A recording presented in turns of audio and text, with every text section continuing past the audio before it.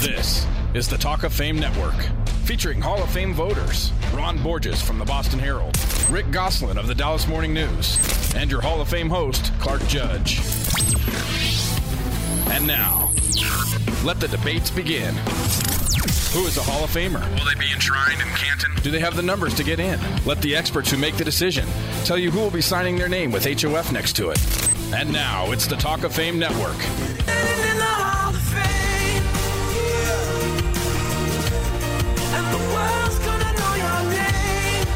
This is Clark, along with Rick and Ron, and while you can hear our voices, we're actually not really here. True story. No, it sounds as if we are, but that's the miracle of radio. We're on vacation, but our voices, well, they aren't, and neither are the voices of some of our favorite guests. So what you're going to hear for the next 2 hours are some of our best interviews from the past year, starting right now. And our next guest, player, assistant coach, and head coach with the Silver and Black. That's Art Shell. And Art Shell, of course, is more than that. He's not only a Hall of Fame left tackle for 15 years with the Raiders, he's also a groundbreaking pioneer. As a player, he was an 8-time Pro Bowl selection, a member of the 1970s All-Decade team, and an inductee to the Hall of Fame in 1989. Same year, of course, he took over as the first African-American coach in the NFL in 65 years. He went 12-4 the following season when he was named NFL Coach of the Year and took the Raiders to the playoffs 5 times in 6 years before being fired by Al Davis, with Al later saying it was one of the biggest mistakes he ever made. Of course, that didn't stop Art Shell. He went on to become the highest-ranking African-American executive in the league when he was named Senior Vice President for Football Operations and Development in 2004. Now we've got him. Art Shell, thanks for joining us. Oh, thanks for having me, guys. Well, Art, we're talking about the Raiders and the Chiefs, and you and I obviously remember a lot about that. But that rivalry, in my mind, was never more heated than right after the merger on November 1st of 1970, which was the first time the Chiefs and Raiders had played once the league was merged. And you were in that game. I think it was your first year as a starter. And the Chiefs led 17-14 late in the game. You may recall Ben Davidson diving on a pile and slamming his helmet into Len Dawson's helmet, and Otis Taylor lost his mind, and the next thing I know, there was a bench-clearing brawl. So I'm wondering, where were you during that brawl, and what were you thinking about the Chiefs' rivalry as a young first-year starter? Well, I was on the sideline watching. You know, it was, of course, it was in Kansas City, and when I first came to the Raiders, I found out about the rivalry between the two teams, and it was huge. And, of course, it seemed like all the players played with the edge and a chip on their shoulders. And when Ben tackled Dawson, and some of the Chiefs didn't like the way he tackled him, it seemed like all hell broke loose. And there was a lot of people out on the field, some people throwing punches and kicking and going on. But Ben came out of it smiling, because that's just the way Ben was. He played with an edge, and he enjoyed that kind of stuff. Art, in 1962, the then Dallas Texans, soon-to-be Chiefs, traded a quarterback named Cotton Davidson to the Raiders for what became the first overall pick of the 1963 AFL draft. The Chiefs took Buck Buchanan. If the Raiders had made that pick, how would that have changed this rivalry? If we had taken Buck? Yes, sir. Wow. You're talking about a great player. They had a lot. I always said they had one of the biggest defensive lines around, as well as one of the biggest offensive lines around, and you got a guy like Buck Buchanan, who was just a fantastic 6'7", 275 pounds, could move like a deer. I wish he was a Raider. As a matter of fact, that's one of the reasons why Al Davis drafted Gene Upshaw. He drafted Upshaw because Buck Buchanan was sitting over there over the left guard spot, and he figured he needed somebody to compete against him. He was standing at 6'5", and weighed about 265, and Buck, of course, was a little bit taller and a little bit heavier, but Gene was brought in to compete against him. That was the big reason why the Raiders drafted Gene Upshaw. Pretty good decision. Yes, it was. We're with former Raiders player and coach Art Shell on the Talk of Fame Network. And Art, we're talking about the Raiders-Chiefs rivalry, and it seems like it really wasn't much of one in the 70s and 80s. I think the Raiders were something like 24-13-2, something like that, against the Chiefs. Anyway, the question is, how much, if anything, did that take out of the rivalry? You mean about the way that the talent level they had? Well, the fact that the Raiders just dominated the Chiefs. Well, we had dominated. There was always competitive situation between the two organizations and the teams, of course, playing on the field.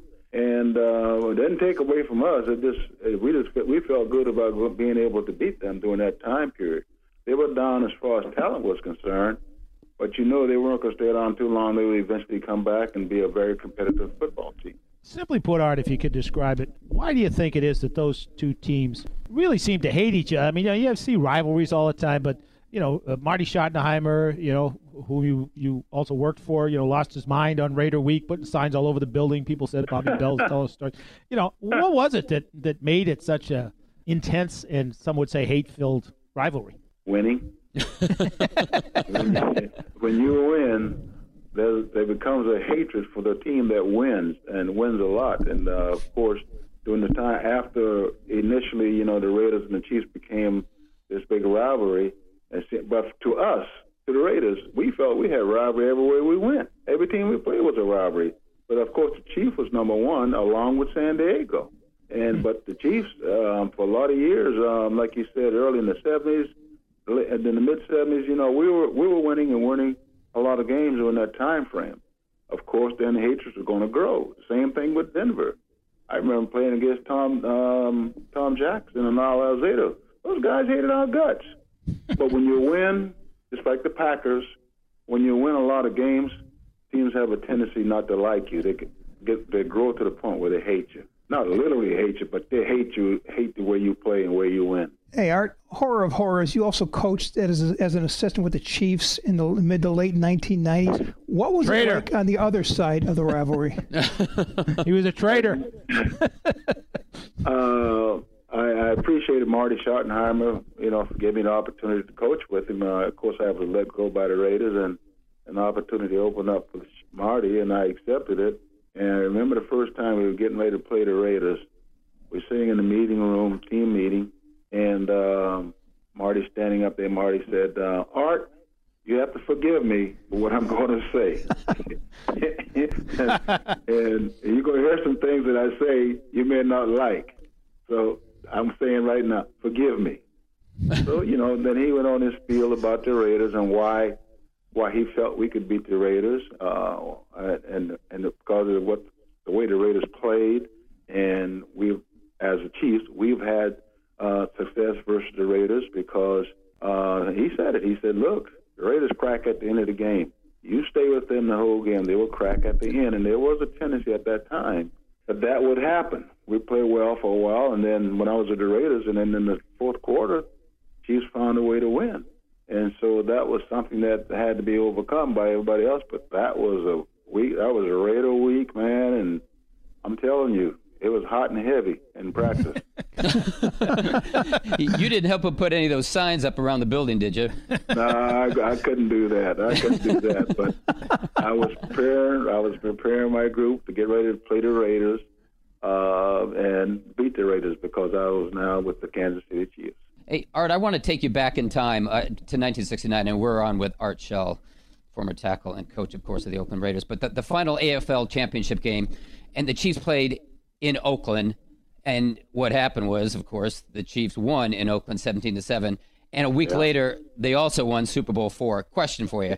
How bitter was that loss, and did both teams in the AFL championship game at that time believe the winner was going to win the Super Bowl? We believe that we were better than the Chiefs, of course, and we believe that we would win the Super Bowl, and we rooted for the Chiefs to win the Super Bowl game after they beat us. Of course, I can't remember exactly what happened, but that was a big loss for us that hurt us tremendously. We lost to them because we had beaten them 3 times that year. We beaten them twice during the regular season and in preseason. And then you lose them in the championship game, and that was heartbreaking. It was tough to get over that. But we felt that we were good enough to beat them and also win the Super Bowl. And just like my rookie year, in 6-8, we played the Jets in the championship game. We thought we should have gone on and won the first Super Bowl for the AFL. One thing I wanted to ask you, Art, and you and I have talked about this in the past. When you took over for Shanahan in 1989, how heavy was the burden of history on your shoulders? It was heavy in the sense that I had an opportunity And what's interesting about that, when I became an assistant coach, of course, years before, I told Al I wanted to become a coach, and he said, when you retire, we'll sit down and talk about it.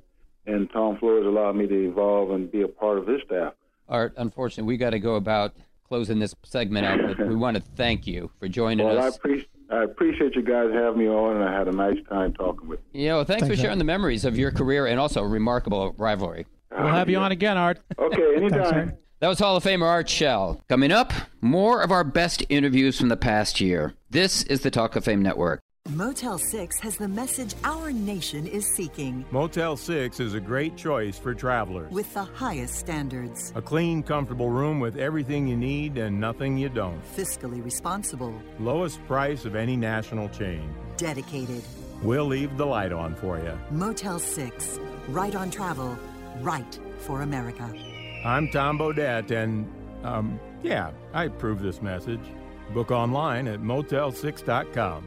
There's a reason why so many celebrities use Proactive. Their faces are their money. And it's time for you to get it because Proactive has set up a special 800 number. For just $19.95, you'll get Proactive and a rotating deep cleansing brush. A $45 value, yours free. For only $19.95, you're guaranteed to get clear and stay clear or your money back. Here's the number, 1-800-644-5944. Call now for a lifetime of beautiful skin. 1-800-644-5944. Progressive presents Mindfulness with Flow.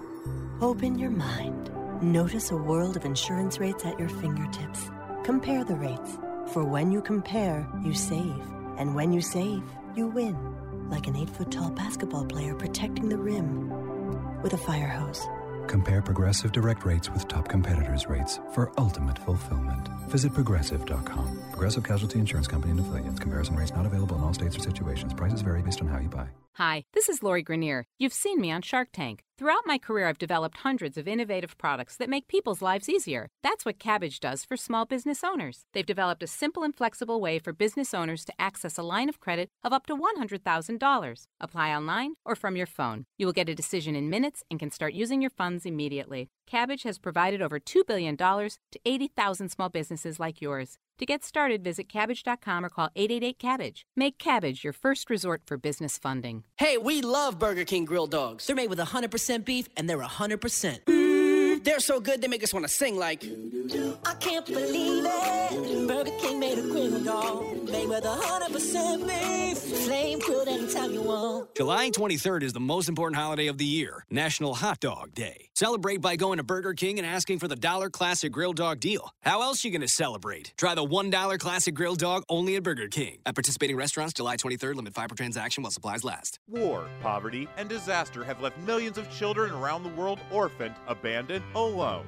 When their parents can't be there, SOS Children's Villages is there. SOS Children's Villages is the world's largest nonprofit for orphaned and abandoned children. In 134 countries, including the U.S., SOS Children's Villages provides vulnerable children with a loving and stable family, medical care, and an education. To make a difference in the life of a child, go to sos-usa.org. Now, back to the Talk of Fame Network with Ron Borges. Cannot play with him. Rick Gosselin. Cannot win with him. And Clark Judge. Cannot coach with him. Can't do it. I want winners.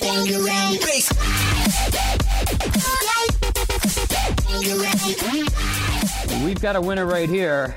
Karl Mecklenburg, a.k.a. the albino rhino, may have been the most versatile defensive player in NFL history.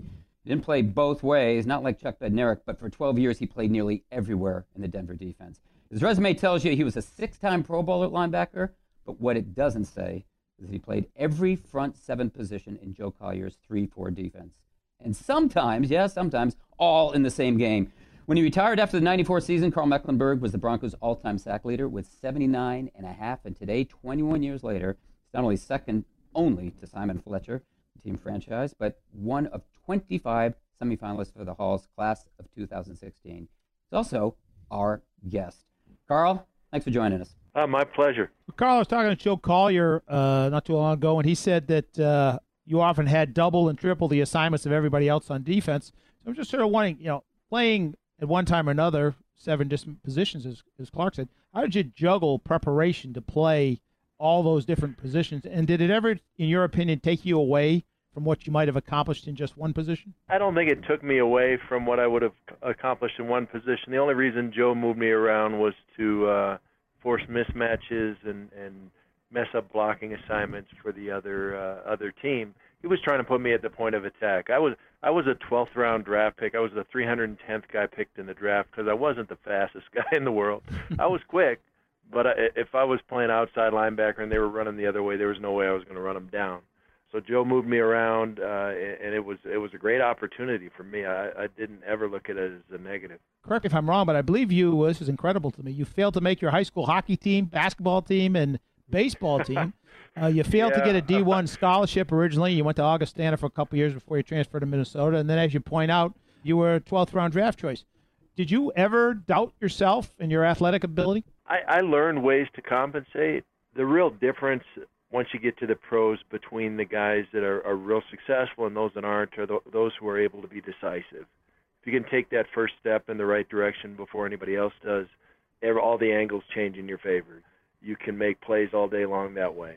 I always figured if I had to run 40 yards, we were in big trouble anyway. Not the albino rhino. He can run 40 yards. I can run 40 yards. It's just not as fast as a lot of the other guys. There you go. We're with that rhino. That's Carl Mecklenburg on the Talk of Fame Network. And Carl, there's a story that says the Broncos discovered you when they were watching film of Chris Hinton, and you beat him for 2 sacks. Now, I remember Chris because I was covering the Colts when the Broncos drafted him, and then, of course, 1983, when they traded him to Baltimore for John Elway and took you. Was that good luck on the Broncos' part, or was it simply good scouting? You know, they did send 2 different scouts to scout me, ran me through the whole batch of tests they run you through.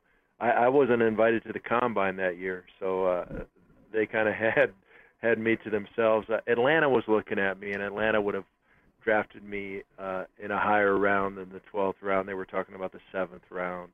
But their first 2 draft choices were defensive linemen, pass rushers, which is what I was in college. It wasn't until my 3rd year in the NFL that I ever played linebacker, and didn't start till the 10th game and made the Pro Bowl that year as an all-pro linebacker. So I was a late bloomer and really found my place in football there, in my 3rd year. And it's kudos to Joe. I mean, Joe and Merle Moore, Joe Collier and Merle Moore identified something about me that they thought they could take advantage of and use as a linebacker, and no other coach had ever seen that. Hey, Carl, only 4 Broncos are in the Hall of Fame, and Denver's been to the Super Bowl 7 times, but only 4 Broncos in the Hall of Fame. And you've been a semifinalist 5 straight years, but never reached the finals. Question for you. All offensive players, too. Yeah, that's right. That is right. That's right. In fact, we were pushing Steve Atwater on a recent show for the Hall of Fame, too. I mean, you've got Gradishar, you, Atwater. I mean, there are numbers of guys. And I guess my question is, had your team won one of the 3 Super Bowls that you played in, do you think things might have been different either for you or the Broncos in Canton? I'm not sure. There's lots of guys in Canton who never played in a Super Bowl. There's guys in Canton who never played in a playoff game. It's interesting the different kind of filters that people use to decide whether someone's a Hall of Fame player or not. I mean, Randy Gradishar was an unbelievable player. He was dominant, but they say, well, he played for 10 years. He didn't play as long as some guys. We've got a Louis Wright out here who was just the original shutdown corner, and he doesn't get mentioned. We got Dennis Smith, he was scared running backs. I mean, I heard an interview of Thurman Thomas about the Broncos, and he said Dennis Smith is crazy. We had some unbelievable players through the years here in Denver that obviously deserve recognition. But there's players across the league that deserve recognition, and my situation is strange because I played all 7 front positions, and my statistics don't match up with someone who just played one position. I don't have as many sacks as somebody who rushed the passer every down. I don't have as many interceptions or tackles as someone who played middle linebacker every down. So I think one of the challenges that I face in having the opportunity to go to the Hall of Fame is that statistically people don't know what to do with me.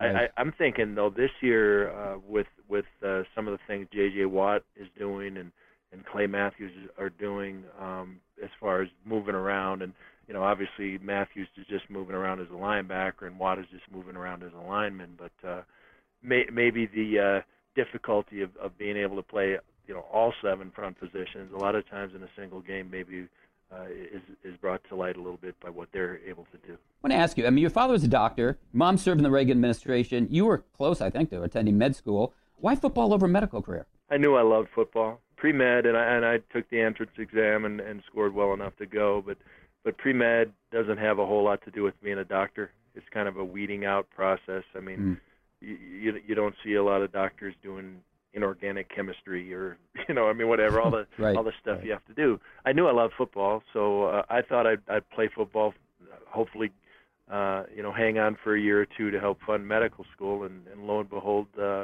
I was a pro player and a great one. So it was a wonderful opportunity. I wouldn't change anything about it. We had great teams and played, like I said, in some awesome games, and a lot of those guys are still my best friends in the world. So it was a great experience, and I'm glad I made that choice. You've been outspoken and involved in the concussion issue, you're battling the effects of concussions yourself.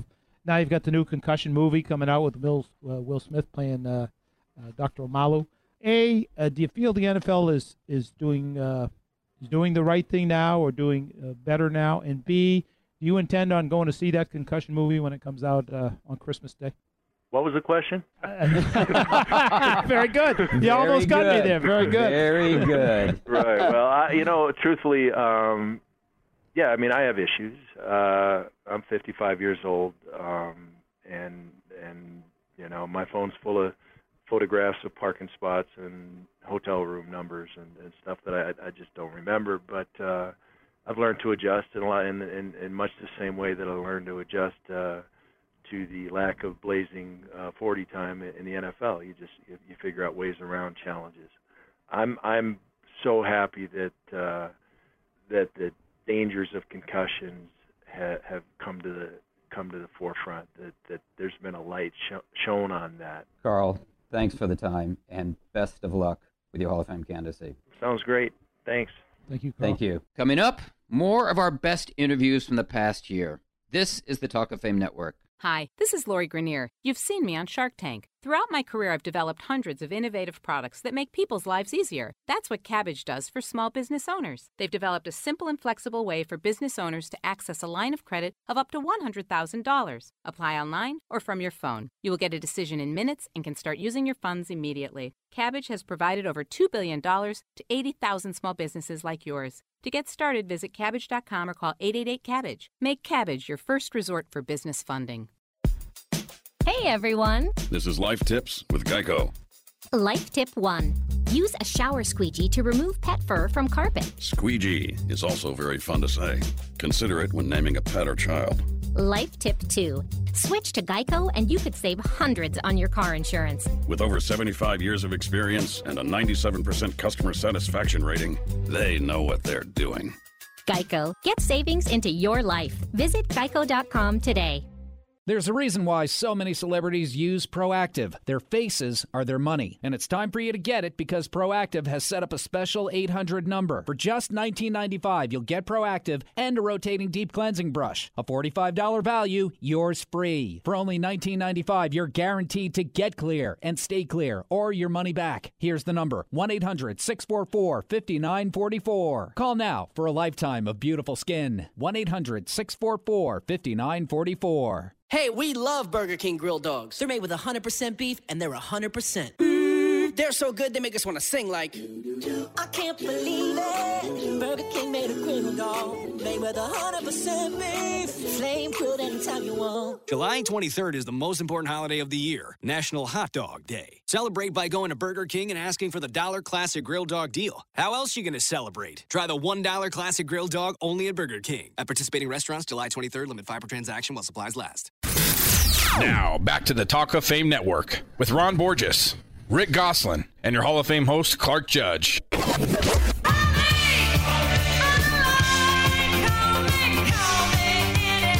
Speaking of calling, Talk of Fame Network's brought to you by Grasshopper, the entrepreneur's phone system. Turn your mobile phone system into a business phone system with Grasshopper. Get a local or toll-free number.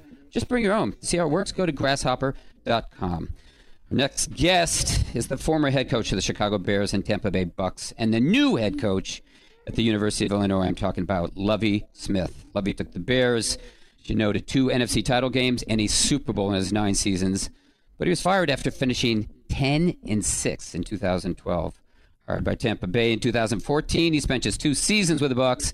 Dismissed after a 6-10 season with a rookie quarterback in 2015. Now it's on to Illinois, which has just 3 winning seasons in its last 14 years in the Big Ten. And Lovie, let me first say thank you for joining us again, and congratulations on the new job. Thank you very much for having me on the show. So, Lovie, what was your greatest coaching challenge? The Bears, the Bucks, or now the Fighting Illini? Well, Rick, all 3 had challenges. Normally when you make the coaching change, you don't like something about the direction of the program. I went to Chicago. There were some key players in place. We didn't make a lot of changes, just kind of changed the culture a little bit and got it rolling. Tampa Bay was a little bit different. It was more of an overhaul situation. We made a lot of changes and thought we had it kind of headed in the right direction. So those 2 were different NFL-wise. And having this opportunity at the University of Illinois, I've been on the job less than a week, so we're still figuring out exactly how hard, this will be. But early signs show a lot of promise. Lovie, have you set up a recruiting base in Big Sandy, Texas yet? Well, I should. I'm not going to ever get too far from Big Sandy. So proud of being from there. But, of course, we will be coming to the state of Texas to recruit. Still have a lot of friends, a lot of contacts down there. That's where the players are. Yes, there are some there. I'm wondering, Lovie, what came to you as the bigger surprise? Being let go after 10-6 season in Chicago, which seemed ridiculous to me, or being let go after 2 years of trying to rebuild a Tampa team that you inherited that was terrible, which seemed equally ridiculous to me. So I wonder which one surprised you the most. Well, Ron, when you get into this business, you can't really be surprised. It is a business. Things happen that you don't expect. But I just say, with Chicago, it's good to be, back in the state again. But it's hard winning 10 games in the NFL. Most of the time when you win 10 games, that organization is pretty excited about the direction you're going. But that was definitely a surprise. And Tampa Bay, again, it was a little bit different situation. We didn't win enough games in Tampa Bay. If you just go on the record, I can see. But progress was made. A lot of things happened the first year. Progress was made the second year. And I thought we had set ourselves up to have a great defensive draft and get back in a position to compete for championships. Well, Lovie, and we're speaking with Lovie Smith on the Talk of Fame Network, and Lovie's just taken over as the new Illinois head coach. But Lovie, since you mentioned that about Tampa, and you talked about you thought you headed in the right direction and the progress had been made, where's the patience gone in today's NFL? You had 2 years on the job, 2 years, and you had it headed in the right direction, and yet they don't give you time to get that thing completed. Where's the patience today? It's just not a lot of patience in this. When you own the team, you can do whatever you like, but if you make a change, normally there's something wrong, and there's no quick fixes in life in general. You have to stay with, in our case, the plan and just have a little bit more patience. There were some reasons to have patience, but again, you move on as much as anything. This game has meant so much to me, and I've had so many great opportunities. It seemed like when one door closes, another great opportunity opens. Lovie, you last coached in college in 1995 at Ohio State. In fact, you spent 12 years coaching as an assistant at that level, including stops at Wisconsin, Arizona State, and Tennessee. What was attractive to you about the Illinois job and returning to a college campus? Well, for my time in Chicago, I had an opportunity to, kind of look at the university from afar. And it's a flagship university. Normally, flagship university in a state, there's something going on there. And that was definitely the case. I knew about the Chicago area and how many great athletes I thought were close. I knew about the academic reputation that the University of Illinois had. And you can pinpoint some programs that you think have a lot of promise and potential to make a move, and that's how I saw the University of Illinois. My plan was to sit out the year and see what happened the next year, but when this opportunity came along, I jumped at it. It seems to me in college you're developing the skills of young players, but in the pros, you're trying to make all the skilled players fit into a system. How does the coaching differ from one level to the next, from college to the NFL? Well, I think, Rick, coaching is coaching, but I think it goes without saying, the younger you are, the more receptive you are to being coached. And you don't have as many answers when you're younger. But as far as my time I've really been blessed to be around, whether the NFL or, my time in college. I've been around great men that allowed you to coach them, that wanted to be coached. So as far as how I dealt with athletes, it's pretty much the same. A lot of times you have a young player, a rookie in NFL can be just as, about the same age as a older guy in college. So you are dealing with the same type of athlete a lot. You coached with quite a NFL think tank there in Tampa back in the late 90s with Tony Dungy and Herman Edwards and Monty Kiffin and Rod Marinelli and the guys in that staff. I'm just wondering, how were you sort of shaped as a coach by what you learned and what you saw there from all those different great coaches? Quite a bit. You have this picture of a coach in your mind, and growing up, of course, I saw Tom Landry on the sideline, and I knew what he represented. And I saw that in Tony Dungy, too, so my love for coaching just grew even more. And all of those guys you mentioned, Tony Dungy, Herman Edwards, Monty Kiffin, Rod Marinelli, those are lifetime friends that are loyal to the end. And they're good coaches, but great men, leaders. You saw their character every day. I learned so much football around them each day. You couldn't wait to come back, get in the office and see what you were going to come up with that day. And so coaching was just so much fun, and you saw the impact you were having daily on players. We're with new Illinois head coach Lovie Smith on the Talk of Fame Network. And, Lovie, you're talking about coaches that you worked with. I would like to ask about some of the players you worked with. You worked with some great ones on defense. You had Derek Brooks when you were the linebackers coach of the Bucs. You had Hall of Fame cornerback Aeneas Williams, when you were the defensive coordinator of the Rams. And your middle linebacker Brian Urlacher, of course, when you were head coach with the Bears. What made those guys, or guys like that, so special? What made them different, extraordinary players? Well, that's, it's tough to kind of explain exactly what made them different, but I just know that they were really coachable. When I say coachable, they would listen. You would think, these are Hall of Fame players. They would have all of the answers. But these guys came to work every day. Everything I told them as their coach, they believed, they bought into. Everything I asked them to do, they did. They were students of the game, all very intelligent, wanted to know everything that they possibly could about the game. And you talk about just a burning desire to win, this competitive men throughout. And you knew you were also making lifetime friends, and that's what I have in all three of them. I got about 20 seconds here. You coached Jameis Winston for a season in Tampa. Can he be special? Yes, no doubt. Has everything you're looking for in a elite leader, great player, one of the all-time great types. Can make all the throws as a quarterback, comes into a room, and you want to follow him. Thanks so much. Brought him Illinois with you. Yeah, you're right. That's right. Any chance you can get him to transfer? Now it's all about trying to find that next Jameis Winston is what it's about. That's where we're at. Hey, Lovie, thanks so much for the time, and best of luck in the new job. Thanks, Adam. Take care. Thank you. That was University of Illinois head coach Lovie Smith. Up next, we're going to hear from our own head coach, Dr. Data, who can play college or in the pros. You're listening to the Talk of Fame Network. Talk of Fame Network is brought to you by MyCleanPC. If your computer runs slowly, just log on to mycleanpc.com for free diagnosis. Within minutes, you can download software that can clean up what may be slowing your computer down. That's mycleanpc.com. Talk of Fame Network is also brought to you by Geico Insurance, where 15 minutes can save you 15% or more on car insurance. For more details, go to geico.com. Progressive presents Mindfulness with Flow. You are rising further and further into the universe of bundling. Within that universe, you see your home and auto insurance floating together like two opponents on a swing set after a big game. sharing a churro. Ascend into savings when you bundle your home and auto insurance with Progressive. Visit Progressive.com today. Progressive Casualty Insurance Company and Affiliates. Discounts not available in all states or situations.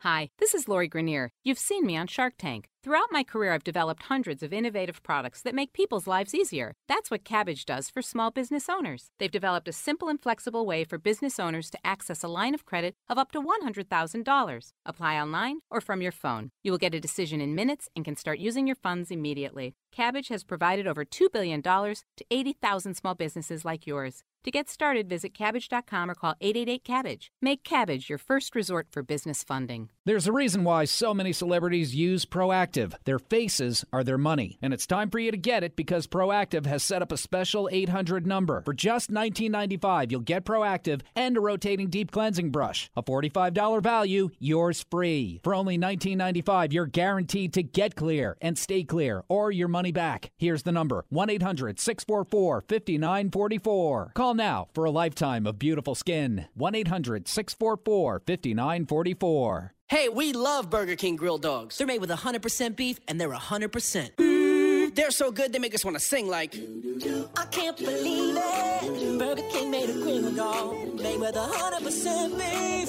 Flame grilled anytime you want. July 23rd is the most important holiday of the year, National Hot Dog Day. Celebrate by going to Burger King and asking for the $1 Classic Grilled Dog deal. How else you going to celebrate? Try the $1 Classic Grilled Dog only at Burger King. At participating restaurants, July 23rd, limit 5 per transaction while supplies last. Now, back to the Talk of Fame Network. Our next guest is not only one of the finest coaches in the NFL that I've been around, but he's one of the finest people I've been around too. George Seifert was the defensive coordinator who shut down Dan Marino in Super Bowl 19 and the head coach who went on to win 2 Super Bowls, including one as a rookie head coach, and compile an astounding 98-30 record in San Francisco. George, always a pleasure to hear from you. Thank you. Well, I look forward to visiting with you. George, I mentioned you won 2 Super Bowls as a head coach, but you also won 2 as a defensive coordinator. So you were part of 4 Super Bowl teams. If they played each other, which of those teams would win? You know, that's always tough. I think they're all, obviously, if you're a Super Bowl team, you're a heck of a club. And I was fortunate enough also to be with Bill Walsh as the defensive back coach when we won his first Super Bowl in Detroit. But as I look at the teams overall, I would say probably the 1984 team, the one that beat Miami at Stanford. And then I would say our last Super Bowl team, the 94 team, that was, you know, there are quite a few stars on that. I think 5 or 6 Hall of Fame players were on that team. George, Clark mentioned your astounding record in San Francisco. What did you learn coaching under Bill Walsh that you could apply as a head coach when you took over, and how difficult was it to form your own identity following him? Well, first off, the latter part of your question, I don't know that I ever tried to form my own identity. I grew up in the system. I'd worked for Bill for 9 years. So during that period, we started out not winning many games, and so I felt I was always a part, as I think all of us did, coaching and players, that we're part of the growth of what took place. And Eddie provided a great environment and built kind of the structure. And so the things that we did, obviously I believed in. I was a part of the growth of it. And it was a matter of continuing that. I didn't feel as though it was then my job to say, okay, you know, we're going to change the offense and be a ball control football team. I mean, it's been ludicrous. We had a great offense, great offensive scheme. Our defensive scheme had been successful. And so it was a matter of, we had one outstanding coaches. 2 of the greats that people don't talk about a lot, Bob McKittrick, our offensive line coach, and Bill McPherson, who was a defensive coach. They were kind of our secret weapons and I guess you'd say foundation of the teams over those years. And it was a matter, I knew what the job was. The job was to win championships. It's kind of interesting in that when we first started out, if we went 500, you know, everybody was elated. And then all of a sudden we let the genie out of the bottle and we start winning championships. And then that was the expectation, which is great. I think it should be that way, and I think it helped us in the long run. It's funny you mentioned that, George, because Parcells always used to talk about that. And he always used to say, it's the coach's curse. Your job is to win, and the more you win, the more they won't let you lose at all. The next thing you know, they fire you. It just sort of seems like that. nature. That's part of the deal. But you would rather have it that way. I mean, I would, and I think most coaches would. You know, the fact that Eddie, he enjoyed winning championships, and that was the standard. And I think everybody accepted it, and it was the reason that when we would start a season, everybody was prepared and ready to go, and there was only one goal. And I don't think that's bad. We're speaking with former head coach George Seifert on the Talk of Fame Network. And George, simple question. How would you like to be coaching defenses today in a league where it practically outlaws it? It's difficult. I shake my head. I understand what everybody's trying to accomplish in protecting players. And I always worry about the fact that sometimes people get injured more by trying to pull off and slow down at the wrong time. But, it's obviously an issue. It's something the league has to face up to or protect the players. In fact, whenever I was coaching, I would start the season, and the number one thing I'd say, or my number one responsibility, I would tell the team, was their safety. And I honestly believe that. And we would try to teach tackling and, practice in a way that we were going to protect our players.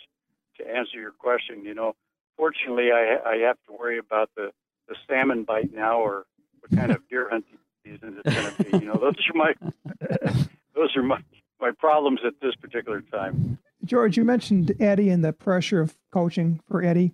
What was the best and worst things about working for him, and what do you think of his nomination for the Hall of Fame? Well, first off, I believe that he should be a shoo-in. That's the way I look at it, and not because of my former employer, but I guess I would say because I saw what he did and the environment he created, and the togetherness and family atmosphere that he created that allowed our team to be the best that it could be. And he did so many little things. I think all of that's well documented.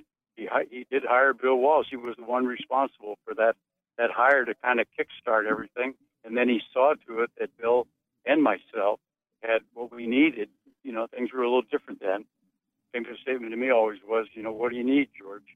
And but there was a price. What do you need? And if you got what you needed, then by God, you better get it done. So, as I mentioned before, I understood that. Everybody understood it, and I think we thrived on it. Actually, we've had Hall of Famer Charles Haley on our show several times. Great guest. He spoke about how meaningful it was for him to return to San Francisco and win the '92 conference championship game. You coached Charles, and Clark tells me that he could be a trying experience, and that's being diplomatic. Do you ever second guess the decision to trade him to Dallas, difficult though he was to deal with? Yeah. First off, absolutely. I've had a number of visits with Charles. In fact, just recently he was inducted in the San Francisco 49er Hall of Fame, and I was there for that. But prior to that, I think a couple of years ago, Charles and I had a couple of meetings, and they're very positive, and I consider Charles a friend. That was a mistake. I mean, I think I would have handled it better had I had him another year or two under my belt, you might say, as a head coach. There were problems, but it's the responsibility of the coach to deal with problems. There were not a lot of problems on our team, and at that particular time, there was a problem. And you look back, it's like losing a ball. It's like we lost the championship game to the New York Giants. I'll never forget it. It was a loss. I remember when I was playing high school football in San Francisco, and in 1957 we lost the city championship on Thanksgiving Day to Balboa High School. And I never forget it. I never forget the New York Giant game. I don't forget the mistakes I maybe made during the course of my career with regard to personnel. It was unfortunate that worked out that way. George, quick question, last one too. Why don't you do any more Visa commercials? That 1995 commercial was gold. I can't dance or sing like that anymore. I've tried, believe me. But there's not enough wine, I guess, that I can consume. No, that was a lot of fun, but I think the singing and dancing days are over. George, it's been a lot of fun, too. Thank you so much, and good luck with the salmon bite, whether it's in Bodega Bay or Tahoe. Thank you very much. Yeah, I appreciate it, and you guys have a great day. Thanks, George. Thanks, George. That was former coach George Seifert. When we return, we'll talk about why George and others with Super Bowl rings should be Hall of Fame candidates. You're listening to the Talk of Fame Network. Hi, Tom Bodette. Seems like everyone's got an idea for a startup. From innovations like laundry sharing to startups that help other startups start up. Well, rather than starting up, Motel 6 is starting fresh by renovating rooms nationwide, still for the lowest price of any national chain. It's a smart place to invest your capital every time you venture. Unlike my cat cologne startup, fail. I'm Tom Bodette, and we'll leave the light on for you. Book online at motel6.com. Hi, this is Lori Grenier. You've seen me on Shark Tank. Throughout my career, I've developed hundreds of innovative products that make people's lives easier. That's what Cabbage does for small business owners. They've developed a simple and flexible way for business owners to access a line of credit of up to $100,000. Apply online or from your phone. You will get a decision in minutes and can start using your funds immediately. Cabbage has provided over $2 billion to 80,000 small businesses like yours. To get started, visit Cabbage.com or call 888-CABBAGE. Make Cabbage your first resort for business funding. There's a reason why so many celebrities use Proactive. Their faces are their money. And it's time for you to get it because Proactive has set up a special 800 number. For just $19.95, you'll get Proactive and a rotating deep cleansing brush. A $45 value, yours free. For only $19.95, you're guaranteed to get clear and stay clear or your money back. Here's the number, 1-800-644-5944. Call now for a lifetime of beautiful skin. 1-800-644-5944. Hey, we love Burger King grilled dogs. They're made with 100% beef, and they're 100%. They're so good, they make us want to sing like, I can't believe it. Burger King made a grilled dog, made with 100% beef. Flame grilled anytime you want. July 23rd is the most important holiday of the year, National Hot Dog Day. Celebrate by going to Burger King and asking for the $1 Classic Grilled Dog deal. How else are you going to celebrate? Try the $1 Classic Grilled Dog only at Burger King. At participating restaurants, July 23rd, limit 5 per transaction while supplies last. Now, back to the Talk of Fame Network with Ron Borges, Rick Gosselin, and your Hall of Fame host, Clark Judge.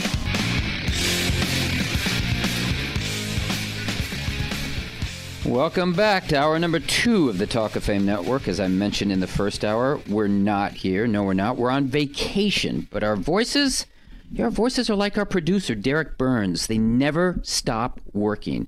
Fortunately, neither do the voices of our guests. So we've got more from the best of our interviews of the past year. And they sound like this. Our next guest was on the receiving end of one of the most iconic plays in NFL history, the Hail Mary, which gave the Dallas Cowboys a 17-14 win over the Minnesota Vikings in the 1975 divisional round of the playoffs.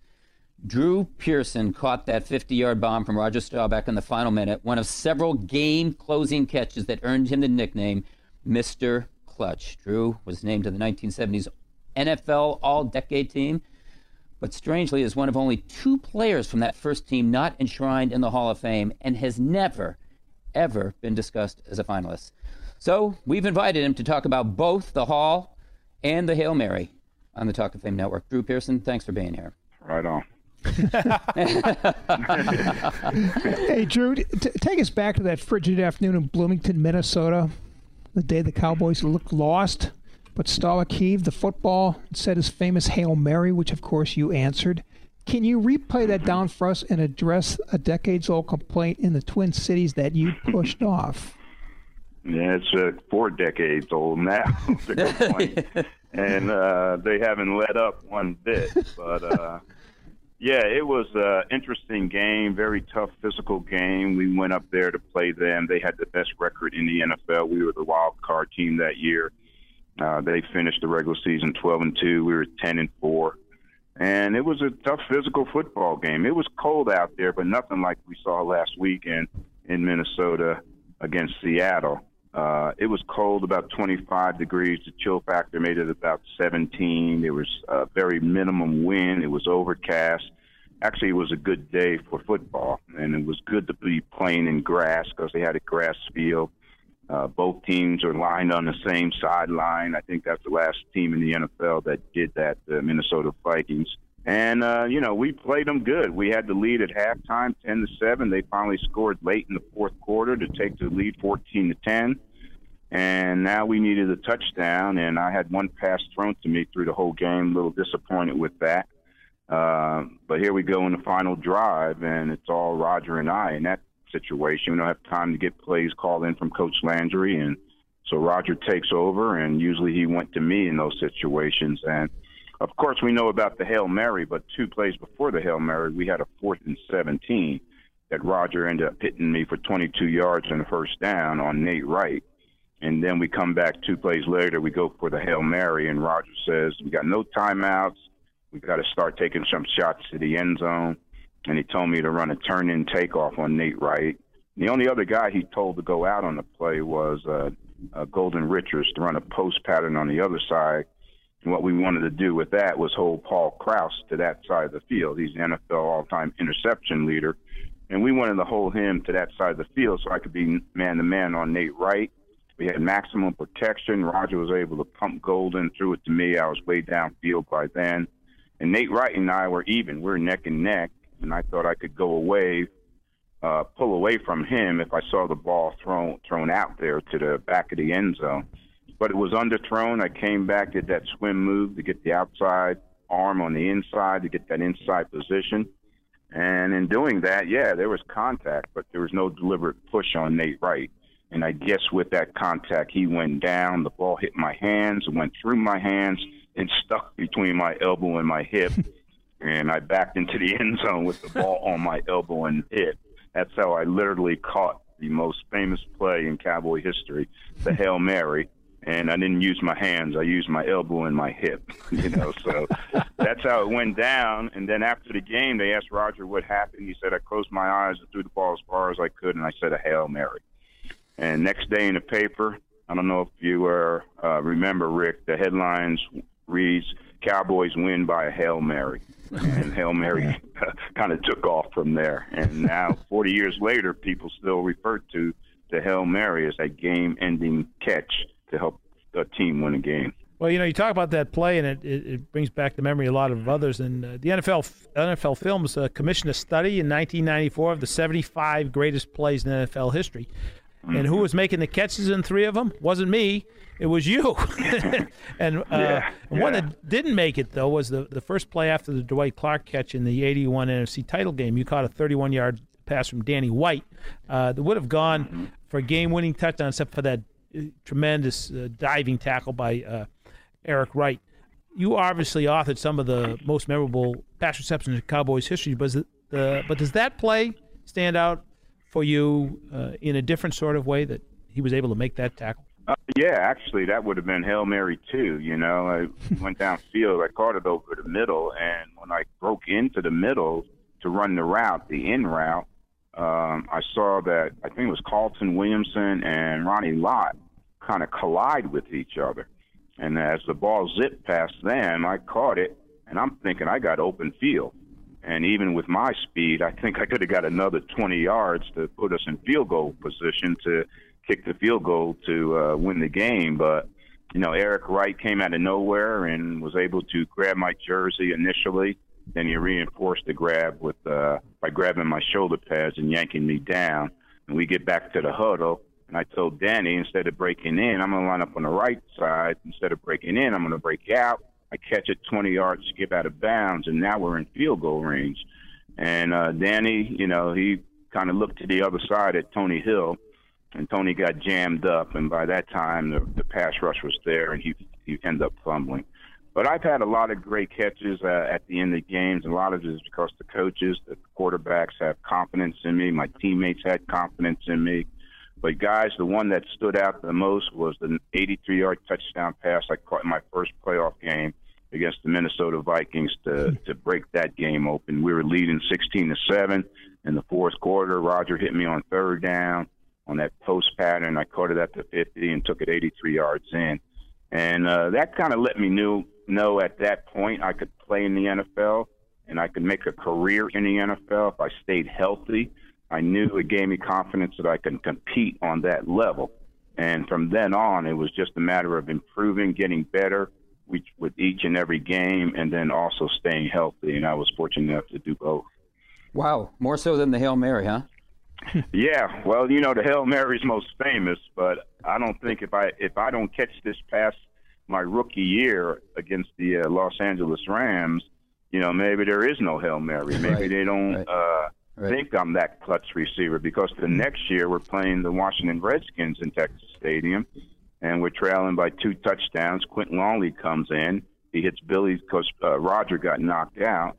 He hits Billy Joe over the middle for the first touchdown. Now we're down to 20-some seconds, 28 or so left in the game. And I told Clint I'm going to run a turn-in takeoff. And we got the perfect defense for that route. And Clint hit me for a 50-yard touchdown to win that game. So that's 73-74. Now we get to the Hail Mary situation in 75. And, yeah, the team really has confidence in me now. And when I get in the huddle in that situation, Roger would say, Drew, what do you got? And all the other guys in that huddle understood that. Billy Joe wasn't crying for the ball. Golden wasn't crying for the ball. Preston wasn't crying for it. Because I had done it before, they had confidence that I possibly might be able to do it again. So everybody understood in that situation, you know, it was Roger and Drew trying to make something happen. We're with former Dallas star Drew Pearson on the Talk of Fame Network. And, Drew, we have about a minute left. There are 24 modern-era wide receivers in the Pro Football Hall of Fame, and you obviously are not one of them, as I mentioned up top. Give us your definition of a Hall of Fame wide receiver. You know, that's what I scratch my bald head trying to figure out. I don't know what the definition is because there's really, I don't know if it depends on individual success. I don't know if it depends on team success. I don't know if it depends on both. You have players there that had the individual success but not really had the team success. You have players that don't really have the stats that match the other receivers in the Hall of Fame, but they did have team success. So, you know, I just don't know, you know, what the criteria is. And so, you know, you just hope that, you know, your time comes. You really have no control in this situation. It's the hands of you guys that, you know, do the voting. And as you get further and further out of the process, and now in the senior door, then your chances become slimmer and slimmer. Drew, we got to run, but I want to thank you for the time, and sorry for ruining your day with that story. Drew, thank you so much. And I appreciate it, man. Thanks, Drew. I completed my case. There you go. Okay. Guys. There you Thank go. you. Thanks, Drew. That's the end of that interview, but we can't stop talking. So we'll have more when we return. This is the Talk of Fame Network. Now, the reminder that the Talk of Fame Network is brought to you by Geico Insurance, where 15 minutes can save you 15% or more on car insurance. For more details, go to geico.com.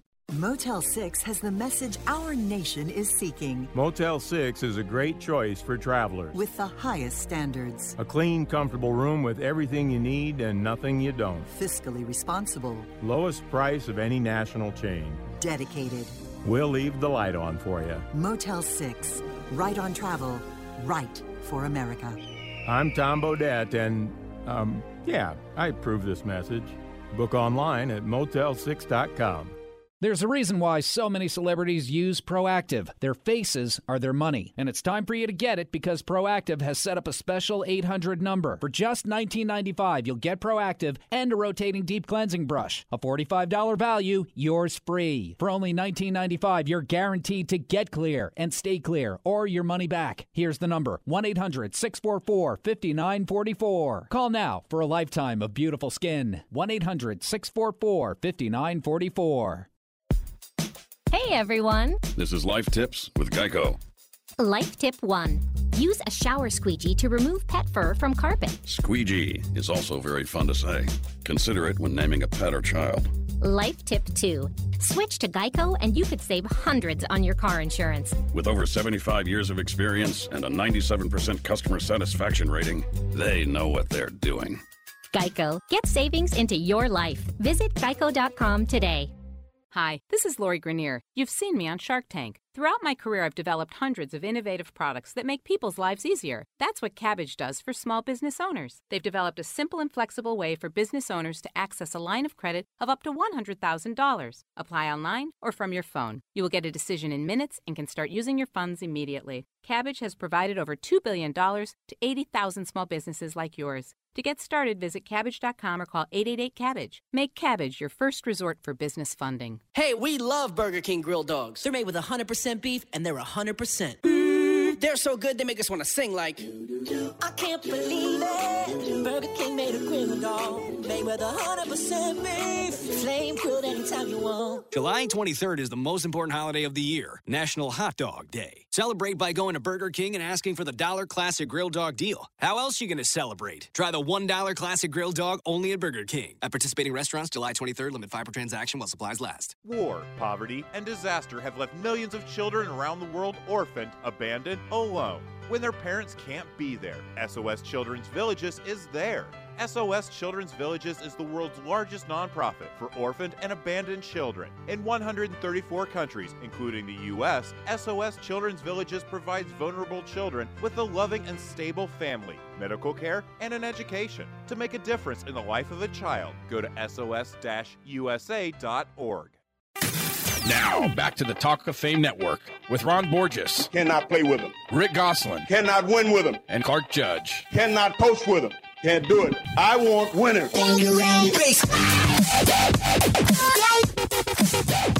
Well, speaking of winners, no one has been involved in more Super Bowls as a player and coach than our next guest. Dan Reeves appeared in 9 Super Bowls, 2 as a player with the Dallas Cowboys, 3 as a Cowboys assistant coach, and 4 times as an NFL head coach. 3 with the Broncos and 1 with the Atlanta Falcons. So do the math, people. That means roughly 25% of the time that Dan was in the NFL, he finished his season in the Super Bowl. Not bad. I'll tell you what else isn't bad. When Dan Reeves retired from head coaching in 2003, his 190 regular season wins ranked 8th best in NFL history. And now we're fortunate to have him here. Dan Reeves, thanks for joining us. Oh, my pleasure, guys. How are y'all doing today? We're doing Great. good. We're Thank doing you. good because we're talking to you. And of the top 10 winningest coaches in NFL history, of course, 3 yourself, Marty Schottenheimer and Chuck Knox are the only ones not in the Hall, excluding the still active Bill Belichick. And of the 23 who were in, only 3 failed to win Super Bowl or the equivalent of the league championship.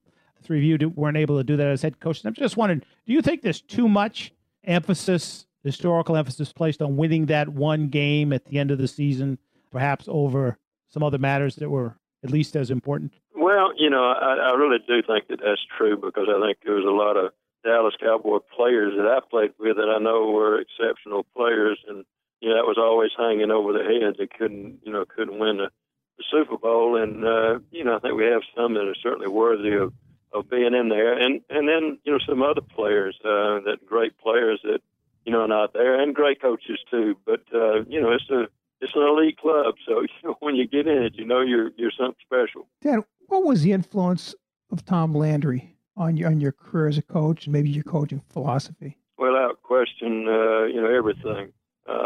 From the way he approached things, from being organized. He felt like you had to be organized in everything that you did. He felt like preparation was the greatest motivator, and I always tried to make sure I had, teams that I coached prepared as well as we could possibly be prepared, and, not overlook anything, and just the way he was involved in everything, as far as the personnel was concerned, and, X's and O's, and he was offensive and a defensive coach. We learned an awful lot about defenses because he was, so skilled and he coached on the defensive side of the ball. And yet, when I was coaching with him, he was calling plays and, was in, offensive man. I don't know that I ever know of anybody that I was involved with anyway that, would be in an offensive meeting, we'd get the game plan done, and he'd immediately go into the defensive, meeting with the defensive coaches to get the defensive game plan done. So he was unique. Dan, I know the respect you have for Tom being on the same sideline. Who's the best coach you ever faced? Gosh, it'd have to be, about 5, because people ask you that about quarterbacks and running backs, and it's hard to pick out, one, but certainly, Coach Shula stands there. Coach Noel, we lost a couple Super Bowls to the Pittsburgh Steelers. Coach Noel was really something special, and, when I came into the league and we had the meeting with head coaches, he sat next to me and made me feel like I was a part of the National Football League, and he didn't have to do that. And I've always, respected him for that, but also for his, coaching abilities. And certainly Joe Gibbs, who, I coached against so many times, was just an exceptional football coach. And now, Bill Belichick is a phenomenal football coach. That's just some of them. Well, Dan, we're with Dan Reeves on the Talk Fame Network. Goose asked you about Tom Landry. want to ask you another Tom Landry question. To the best of my knowledge, I think he made you a safety when you first came to Dallas after, as you mentioned, you'd been a quarterback at South Carolina. And a year later, he converted Mel Renfro to offense.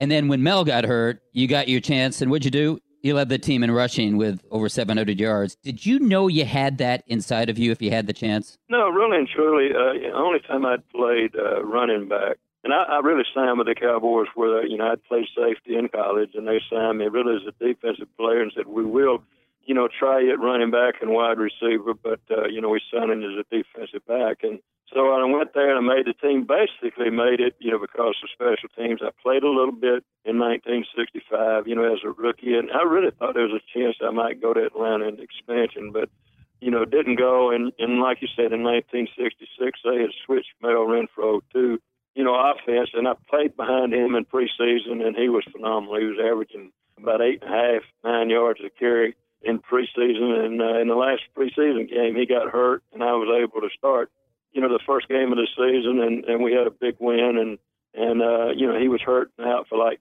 2 or 3 weeks, and, Coach Landry moved him back to the defense, and I stayed there, and, we had an unbelievable year in 1966 with Don Meredith as our quarterback, and, I think I scored 16 touchdowns, which was unbelievable. It was just an amazing year for me, and that really set me, for the years to come. Well, speaking of those early days as a player, Dan, I remember SI once called you, quote, the unwanted cowboy, unquote, on a cover story about you. What did you learn about players that helped you then as a head coach later? Oh, I think, just preparation. Coach Landry was so thorough in everything that he did. He had an assistant coach that I had, a coach named Ermal Allen. It was probably as good a football mind as I was ever around, and he, taught me. And I learned all 11 positions. Don't ask me why. I just did that when I was in high school. And, it's just the way I learned football. So I don't know, why I did it that way, but that was just the way I did it. And so, I was very much involved in what everybody was doing, where you were getting help from and so forth. And like I said, the only time I played halfback prior to coming to the Cowboys and really played because we had a lot of guys hurt in a scrimmage against the Los Angeles Rams was in high school, and I was playing tight end as a freshman. And we went up to Macon, Georgia to play a B-team game, and the kid that was a starting running back ended up leaving his shoes at home. And the coach said, okay, Dan, I want you to play running back. I said, oh, boy, I'm going to get to touch the ball. And he says, when the left halfback carries it, you move the right halfback. And when the right halfback carries it, you move over to the left halfback. So I was a running back that didn't carry the ball. That was, honest to goodness, the only experience I had when I went to the Cowboys. Robert Logan, who made our team, too, as a rookie, he and I were roommates. We, had 2-a-days every day in full pads. And we were the guys that coaches would say, okay, the linebackers need somebody to tackle. Reed, you and Logan go over there and let them tackle you. And then the next day it was the defensive backs need somebody to tackle.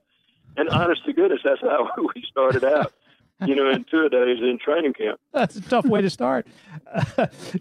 You mentioned Don Meredith a minute ago, and it sort of made me think of something. In the Ice Bowl game, you were 1-for-1 passing a 53-yard touchdown pass to Lance Rentzel.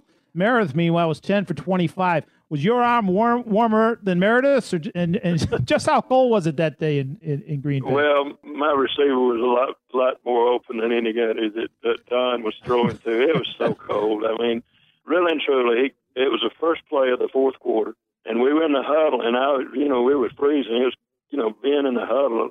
And Meredith told me, he said, we've been running the quick pitch, and he said, they're really coming up fast. I'm going to call the halfback pass. And we were doing it to my left. And, oh, man, I said, they're going to call that. So I put my hands down in my pants about as far as I could put them, trying to keep them warm because you couldn't feel anything. And I kept them in there. We came out of the huddle. We were in I formation. I still had my hands down in my pants. We shifted over to a split backfield. I finally took my hands out. And thank goodness I could feel the ball. Like I said, Lance was so wide open.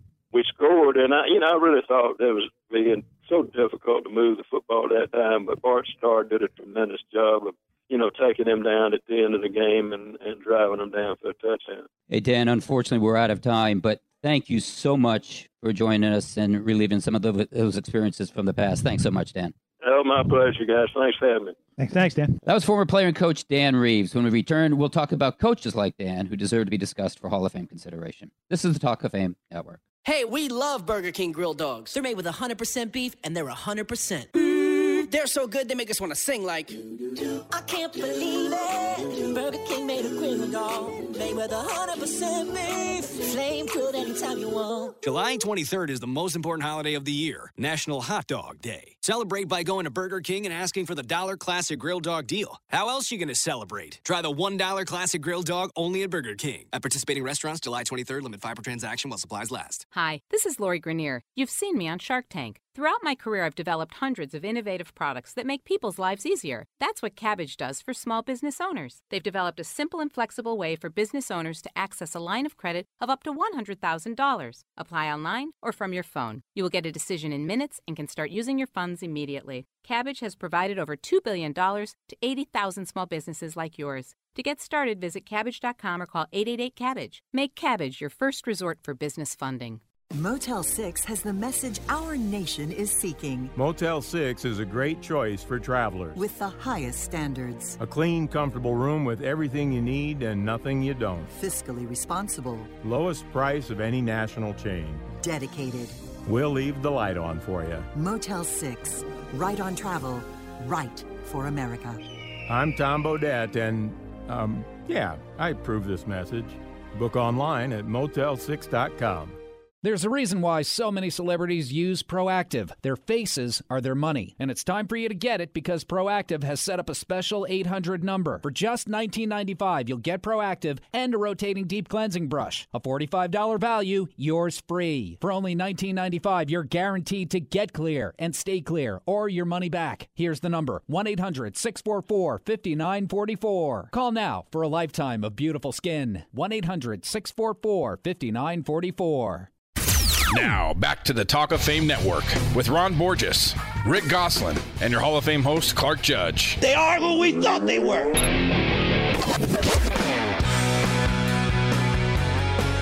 Well, our next guest is the NFL's all-time leading scorer, Morten Andersen, who it just so happens is also the most prolific place kicker in the game's history. Morten spent 25 years in the NFL with 5 teams, kicking a record 565 field goals and scoring 2,444 points. He's also a former Spartan, as you can hear that fight song in the background. And although he's gone, where no NFL scorer has before him, he still awaits a call from Canton. With this, his 4th year of eligibility and his 2nd consecutive year as a finalist. Morten, thanks for joining us. I'm gonna be turn all through the game they fight. Fight for the only colors, green and white. I got it. Oh, this is my favorite guest. Yeah. This is my favorite guest. Goose is putting you in the hall tomorrow. You subtracted 100 points. I actually had 2,544, but you know what? Who cares? It's still top of the list, right? Still top of the list. Hey, Martin, Reggie White was a 2-time All-Decade selection. So was Walter Payton, Jerry Rice, Jack Lambert, Ronnie Lott, and all were first ballot Hall of Famers.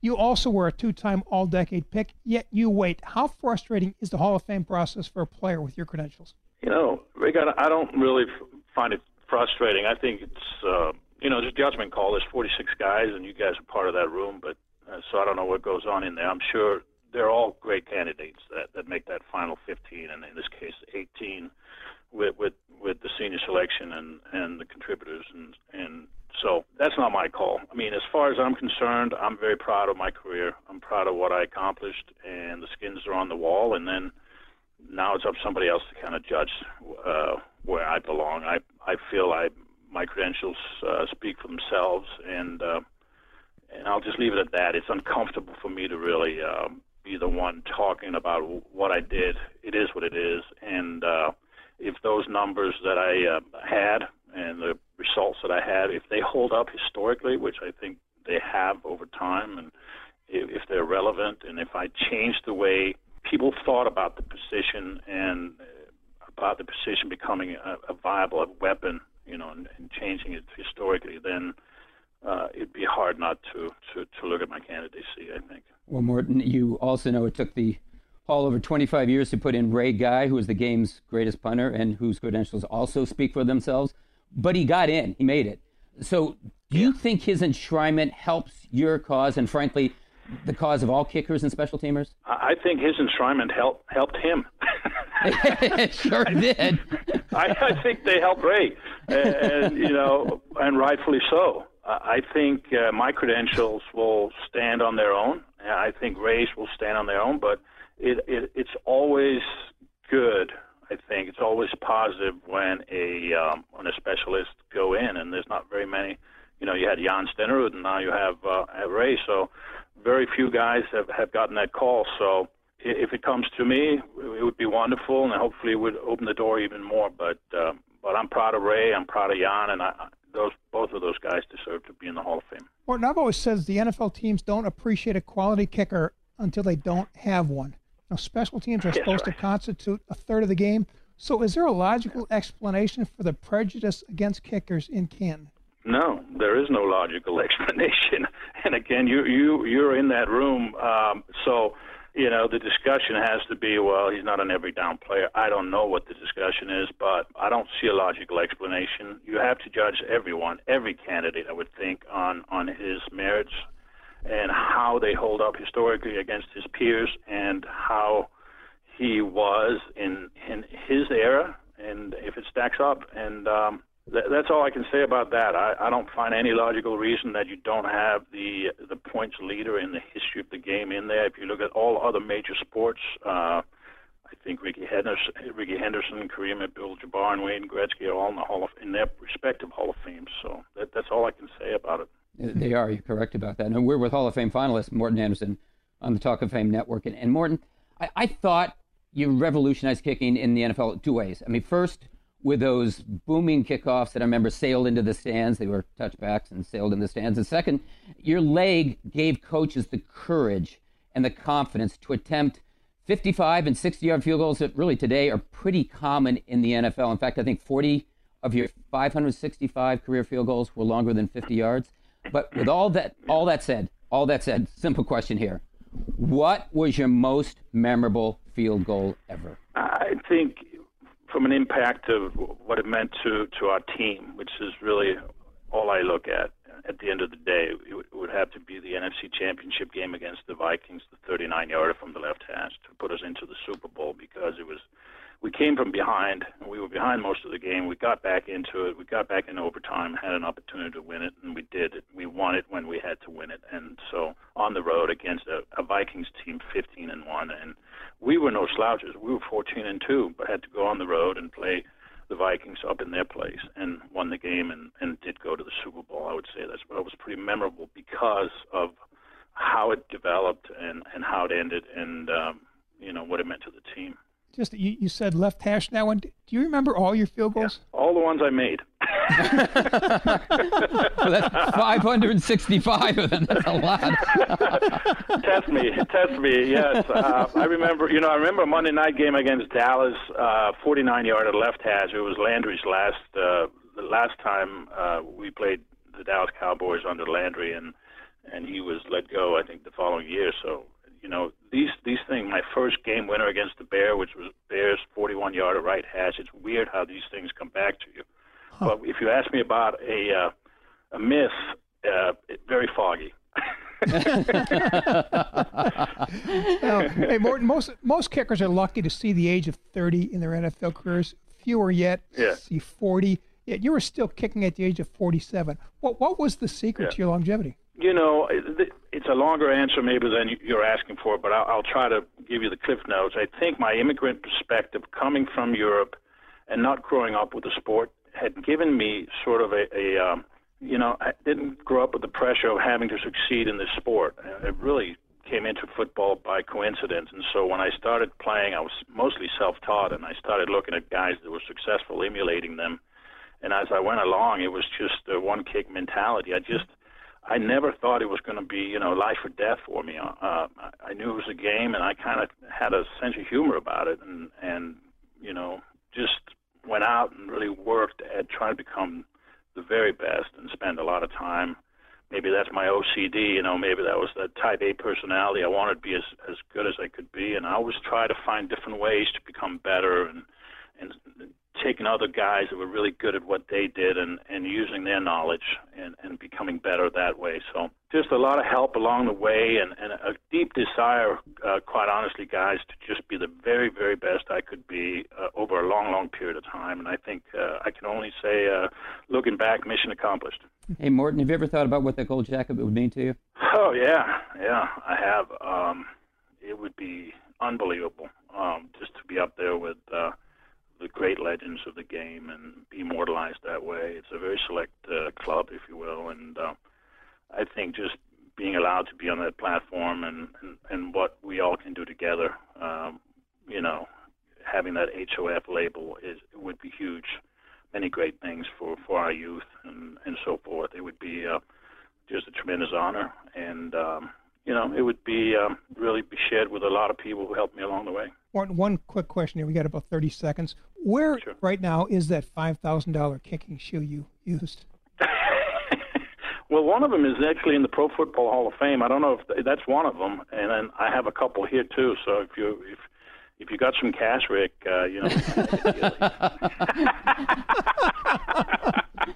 Morton, we don't have cash and we don't have much time left either. But we want to have a boat. We got more time than cash, though. I know. Yeah, that's right. We got more time than cash. Me too, man. We don't have much of either. But thank you so much for the time, and best of luck with your Hall of Fame candidacy. All right. You guys have fun in the voting process. Enjoy. Well, thanks, Morton, and good luck to you.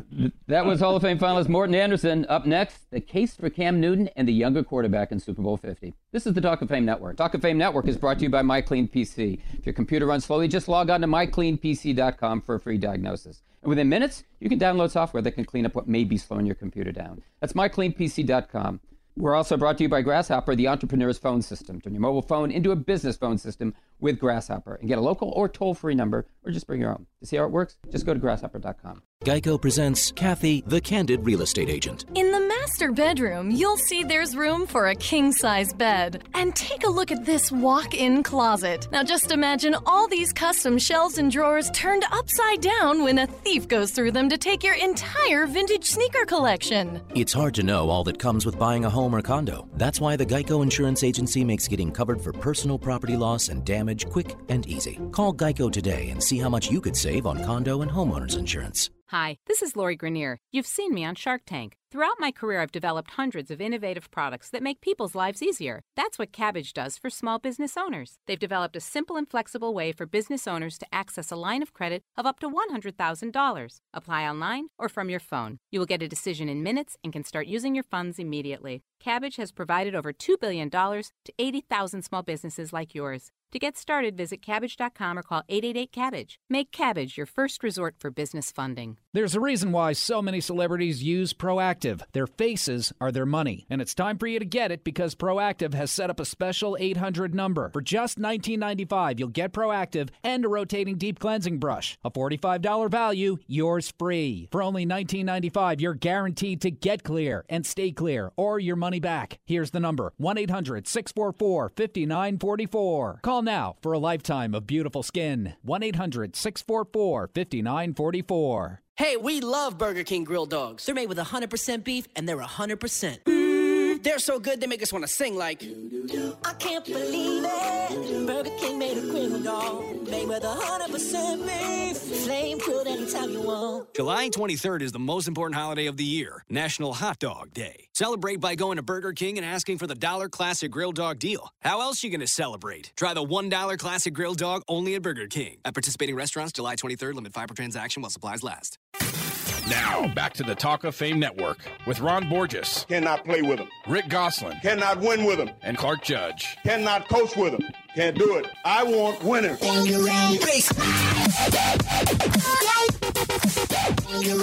Only 2 men in NFL history won Super Bowls as a player, assistant coach, and head coach. And we're proud to have one of them, Tom Flores, visiting with us today. Tom owns 4 Super Bowl rings, the last 2 coming when he was head coach of the Oakland Raiders in Super Bowls 15 and 18. His 87 victories as Raiders head coach are second only to the man he replaced, John Madden, and he's one of only 20 players who played in the NFL for the entire 10 years of his existence. He's also the first Hispanic coach and first minority coach to win a Super Bowl, which he did the 1980 season, but like many of his achievements, that seems to have been lost in the pages of history. But not here and not now, because we're proud and happy to welcome Tom Flores to the show. Sounds good. Tom, I like yeah, that. there you go. Pretty good resume, yeah? Yeah, I like that. Who is that guy? Oh, that's me. That's me. There you go. Now, correct me if I'm wrong, Tom, but I believe your pro football career started with the Packers, and that would be the Salinas Packers of the Pacific Football League. And I'm wondering what kept you playing after not getting a chance in '58 in the Canadian Football League, and again in '59 with the Redskins. What kept you going? Well, the spark was still there. You know, I hurt myself in my senior year, and when I went to Canada, I went with a sore shoulder, and got released, had surgery, tried with the Redskins. It was way too early, so I just couldn't even lift my arm. So that's it. I gave up even the thought of playing football. Went back for my master's, and I did play with the Bakersfield Spoilers. In those days, I got $100 a game. They had to take me behind. They had to take me behind the building and pay me because they weren't paying the other guys. So, and I continued my graduate work at the College of Pacific. But then, I was getting ready to take a position with a high school as a coach in my hometown area of Fresno, which is close to my hometown. And all of a sudden, this thing called American Football League started up. And they called me, and I said, well, I don't owe anybody. I don't own a car. I'll give it another shot and see what happens. I can always coach the rest of my life, so I'll see what happens. And that was 1960. So a lot of things happened since then. Hey, Tom, you, of course, won the 2 Super Bowls, and you hear people say you can't write the history of pro football without the name of Tom Flores, the first Hispanic starting quarterback, first Hispanic coach to win a Super Bowl. Do you ever wonder why you aren't in the Hall of Fame, and do you give it much thought? Yes, I do. I have to be honest with you. I do wonder because, and I, without mentioning names, other people that are in the Hall, and, I felt that I have accomplished a lot in my career. It's been a long career. Winning 2 Super Bowls as a head coach, one in Oakland and one in L.A. I've lived in a hotel for 14 months in doing so. And working for Al Davis alone, I should be in the Hall of Fame, But even when Al and I would get together, and he was my biggest backer, but he said maybe that's the wrong thing for me to do is back you. I seem to get overshadowed in his shadow. Al was such a dynamic personality that a lot of things, it was never my team, it was always his team. And that's just the way it was. I accepted that, but I don't accept what the facts prove. It's kind of confusing and frustrating at times, but what am I going to do? I'm not a voter. I coach for the Raiders. I still do the radio broadcast with the Raiders. A long time, a lot of first things that I did in this league that were the first things in this league. We're with former quarterback and coach Tom Flores on the Talk of Fame Network. And Tom, question about today's Raiders. How gratifying is it to see the Oakland Raiders back on the map, and is the NFL a better place with the Raiders being relevant now? I think so. I really do. When you look at the glory of this franchise and how it became one of the franchises of note, Monday Night Football was just magical for the Raiders. I think during John and my career, I think we only lost like 2 or 3 Monday night games, and that was 19 years of football. To see them win and get some prominence going and get some, there's light at the end of the tunnel for them, and I think that's really good because the Raiders need to be relevant again in the National Football League. We have so many fans all over the country, West Coast, East Coast. They need to be relevant again. Is it the quarterback that's changed thing? It seems to be, as you pointed out earlier, such a league now where if you don't have a quarterback, as our friend Dave McGinnis says, you're just playing rugby. And now it looks like you all have a quarterback. Is that really the difference between this team and some of the other teams? I think it is. I think it's a big difference because if you don't have that guy, then it doesn't matter who the other guys are because he's not going to get the job done for you. And I think the Raiders, unfortunately, in the last 10 years have made some dramatic, mistakes in drafted quarterbacks, Jamarcus Russell being one of them. When you make a mistake with your number 1 draft choice, especially the first guy taken in the draft, you set your team back. And any number 1, especially a quarterback, and they just haven't done a good job. In the last 3 or 4 years, the Raiders have done a better job drafting.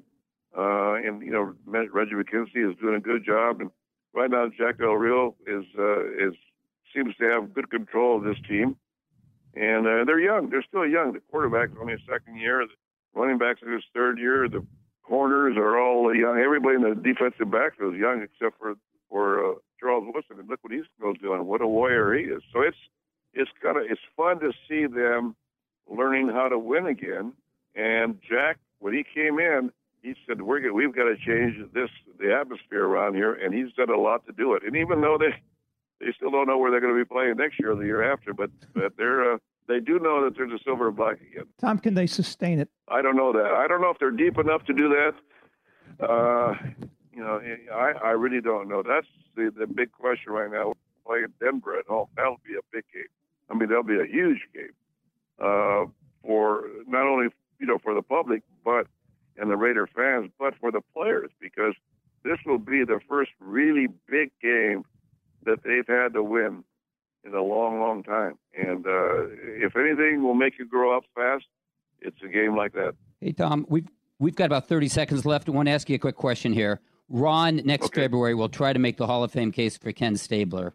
What would you want voters to know about Kenny, and why do you think he belongs in the Hall of Fame? I think when you look at Kenny Stabler, you look what he did for the Raiders. How many times we were in playoffs? So many times we were in big games and won big games, and unfortunately lost big games. How consistent he was.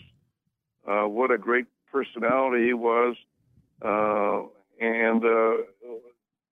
Like I said, I don't like to compare to other people, but there's some people that are there that didn't even do half of what he did. And I don't know. To me, it's a mystery why he's not in there. Hey, Tom, thanks for the time, and hopefully we'll see you again in Canton, and not as a spectator, if you know what I mean. I know that. I appreciate it. I appreciate you guys. Thanks for the call. Thanks for the interview, and Godspeed. Thanks, Tom. Thanks, Tom. We want to thank all of today's guests for rejoining us, Derek Burns for producing us, and you for listening to us. If you want to hear more of today's program, or any program, just go to our website, talkoffamenetwork.com, or dial us up on iTunes, or catch us on your podcast app. Otherwise, tune into this station at this time next week. We'll look for you then. Hey, we love Burger King grilled dogs. They're made with 100% beef, and they're 100%.